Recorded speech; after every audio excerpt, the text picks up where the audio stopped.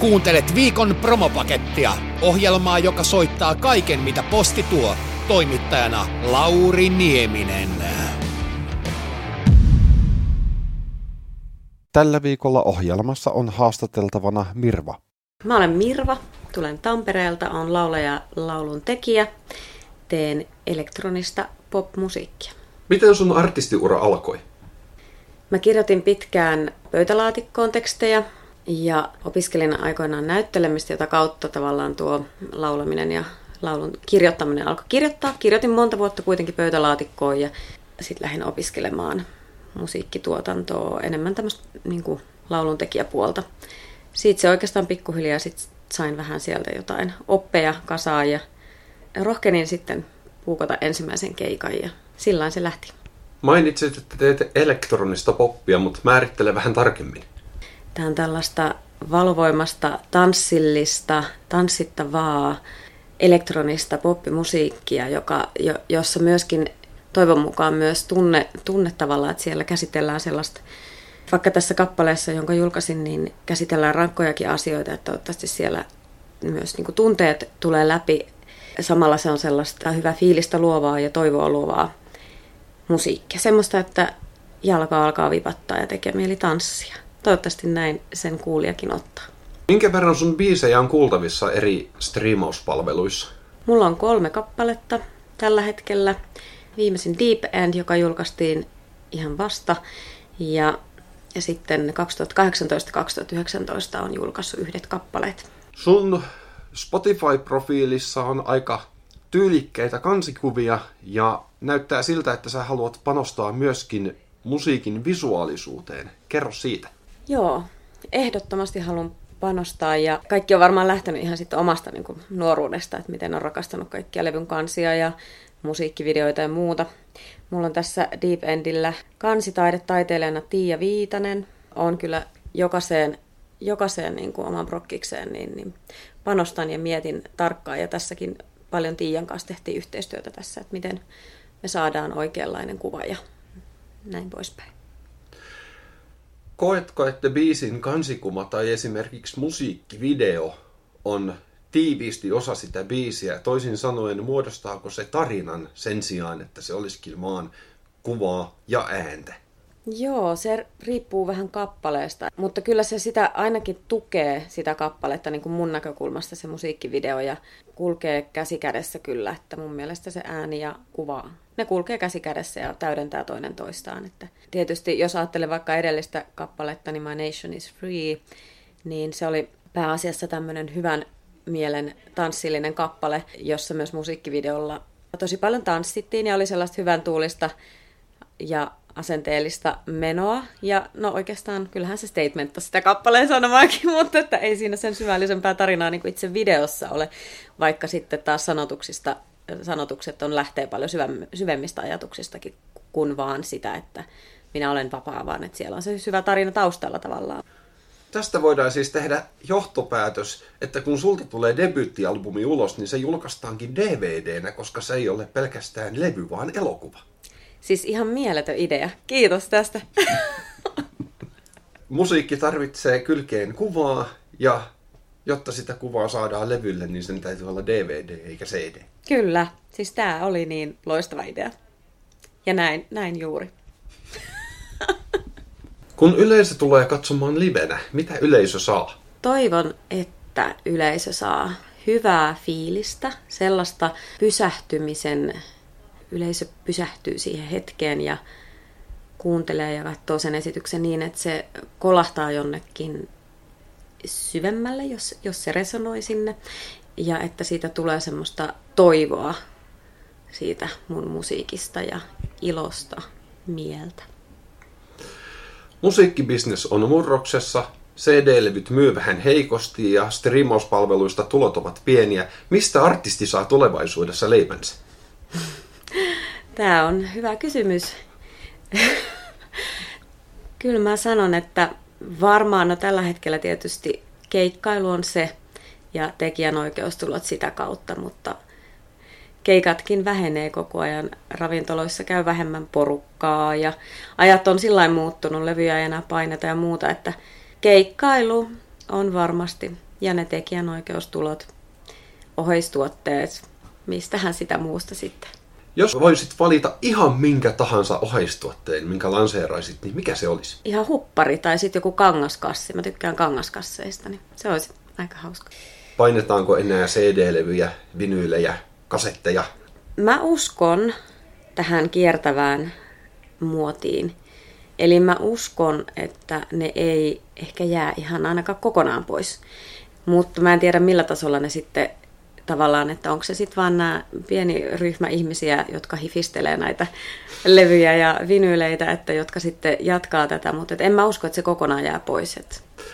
Ei sitä tienaa, mutta niin kuin artistin näkökulmasta, mutta varmaan semmoisena hifistelynä se jää jotenkin ja se on ihan jees. Mä luulen, että se jää osittain ehkä hifistelyn takia, mutta myös siksi, että sun on paljon helpompi muodostaa tunneside siihen äänitteeseen kuin että se on jossain Spotifyssa.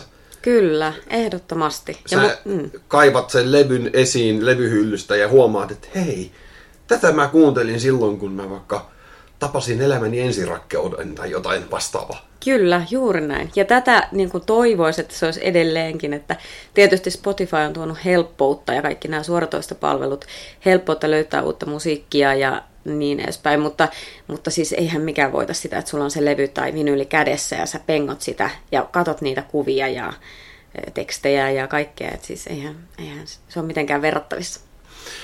Ja sen lisäksi sä voit pyytää siihen levyn nimmari. Niin, sekin vielä, kyllä. Jos sattuu tilanne, että pääset tapaamaan artisteja. Kyllä, just näin. Miltä uran tulevaisuus näyttää? Valoisalta. Pitää uskoa siihen. Jos ei ota liikaa paineita ja stressiä siitä, että tämän pitää menestyä, niin mikäs siinä? Eiköhän se tuo sitä valoa siihen Kyllä. tulevaisuusnäkymään? Juu, ja jos liikaa stressaa, niin se vie kaiken luovuuden ja ilon tekemisestä. Että tavallaan vaikka tosissaan tekeekin ja haluaa uraa luoda ihan vakavissaan, niin ei se kannata sitten kuitenkaan otsat rypyssä tehdä. Ei, koska jos sä teet otsan rypyssä ja jos sulla on se tavoite vaikka, että sä saat tästä hommasta elannon, niin no se on ihan hyvä tavoite ja unelmia pitää olla, mutta kyllä se jossain vaiheessa turhauttaa, kun sä huomaat, että ei tähän nyt menekään ihan näin. Kyllä, joo. Ja toikin on hyvä mun mielestä, niin kun, no toi korona-aika, vaikka tässä oli tosi hyvä, että se niin kun veti kaikki keikat ja kaikki nollille ja pidin kyllä pitkän semmoisen vetäytymistauon itsekin, vaikka en ollut ehtinyt sitä ennen kauhean kauan tehdä, mutta se oli myös semmoinen hyvä herätys siihen, että miten siihen kannattaa suhtautua itse, että jos kaikki ei meekään ihan putkeen, niin että onko koko elämä ja oot se ihan riekaleina siitä sitten vai että pääseekö se vielä eteenpäin, että tavallaan mä pyrin pitää tämän homman niin kuin siinä mielessä vakavana, mutta iloisena ja keveänä. Ja mun mielestä tosi tärkeää on se, että kuinka paljon sä jaksat tehdä, jos sä tiedostat ja haluat niin kuin pitää mielekkyyden siinä tekemisessä. Kyllä, siis ehdottomasti. Ja nyt itse olen tehnyt tässä aivan älyttömän määrän hommaa vaikka meidän musiikkivideo varten, mutta se älytön määrä ei olisi varmasti niin kuin ollut mahdollista, jos mä olisin kauhean ahdistuneessa tilassa tai kauheissa paineissa siinä mielessä, että tulevaisuus nyt riippuu tästä. Totta kai vähän painetta pitää olla ja onkin ollut, mutta se, että miten siihen paineeseen suhtautuu, on ehkä se juttu. Onko sulla terveisiä Viikon promopaketin kuuntelijoille? Kuunnelkaa musiikkia. Jos tykkäätte musiikista, jos ette tykkää, niin tehkää jotain, mikä tekee iloiseksi. Ja eipä muuta kuin voikaa hyviä ihanaa kevättä. Haastattelun päätteeksi kuulet muutaman raidan Mirvan tuotantoa, ensimmäisenä kappale nimeltä I Will Rise. Kyseessä on Mirvan debyyttisingle, joka on julkaistu vuonna 2018. I Will Rise kuvastaa heräämistä siihen, että jokaisella ihmisellä on vastuu omasta elämästään ja hyvinvoinnistaan. Kappale kannustaa kuulijansa ottamaan oman potentiaalinsa käyttöön tässä ja nyt sekä irroittamaan otteensa menneestä. Laulu kannustaa katsomaan itseään rehellisesti ja toimimaan sen mukaan. Näin elämä pimeyksien kautta valottuu pikkuhiljaa, Mirva kertoo. Hän inspiroituu itse piilevästä voimasta, joka on meissä kaikissa sekä siitä magiasta, mitä maailma meille tarjoaa, jos vaan uskalletaan avata silmät ja ottaa se vastaan. Tältä kuulostaa I Will Rise. I'm walking these steps down to the white door. The door is locked, I watch through the keyhole. I I need to get in to see what is there, sweet in my eye. Nothing is holding me back beside the light. There's no way to turn back when you see the light. There's no way to go back today. I will rise. I'm wounded, I'm bruised. I let my heart get broken.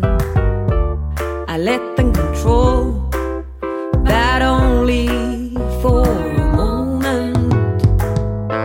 I'm ready to get up and walk again. With love in my heart, I spread my wings. I rise without doubt. Today I will rise. There's no way to turn back when you see the light. There's no way to go back today. I will rise. You gotta be brave now. It's never too late. I need you to smile now today. You gotta stand up. You gotta be true to yourself. Be good.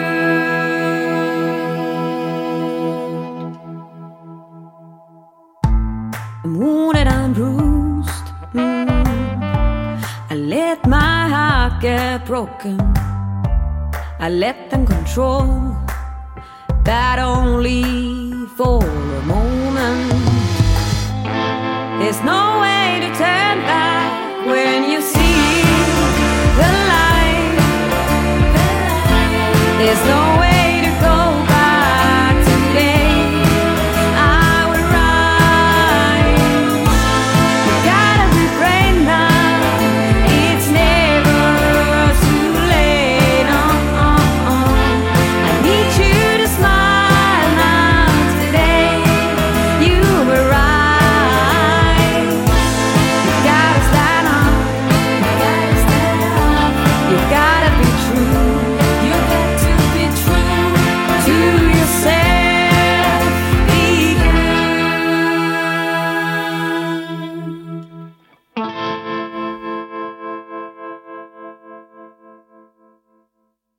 Seuraava kappale kuljettaa mukanaan vahvaa irroittautumista piilotetun vallan alta ja vapautumisen voimaa.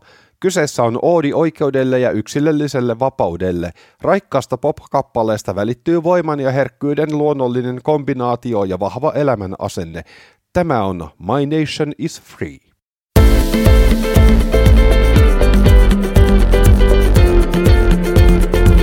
To make it real, my vision. Sometimes I feel like I don't know how to speak, how to fit in and talk to these freaks. I have my commission, I make my own decisions. I don't need your permission to make it real, my vision. My vision. To make it real, my vision. You have no control on me. My nation is free. You have no control on me. My nation is free. You have no control on me. Control on me. My nation is free. I was addicted to your crazy rules, even though I knew they're just a foolish fool. Take back your suspicions, take back your illusions. I don't need your permission to make it real, my vision.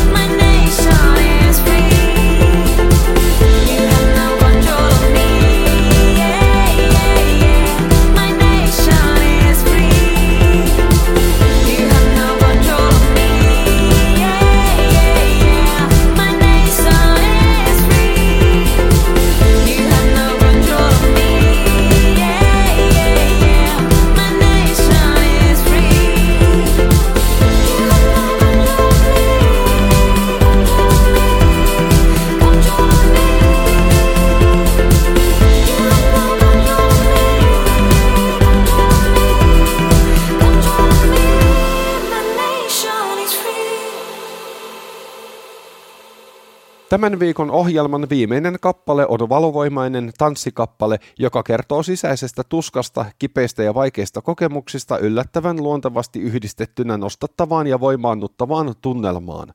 Mirvan tuorein kappale, joka on julkaistu maaliskuussa 2023, edustaa elektronista englanninkielistä tanssittavaa voimapoppia. Kappale on nimeltään Deep End.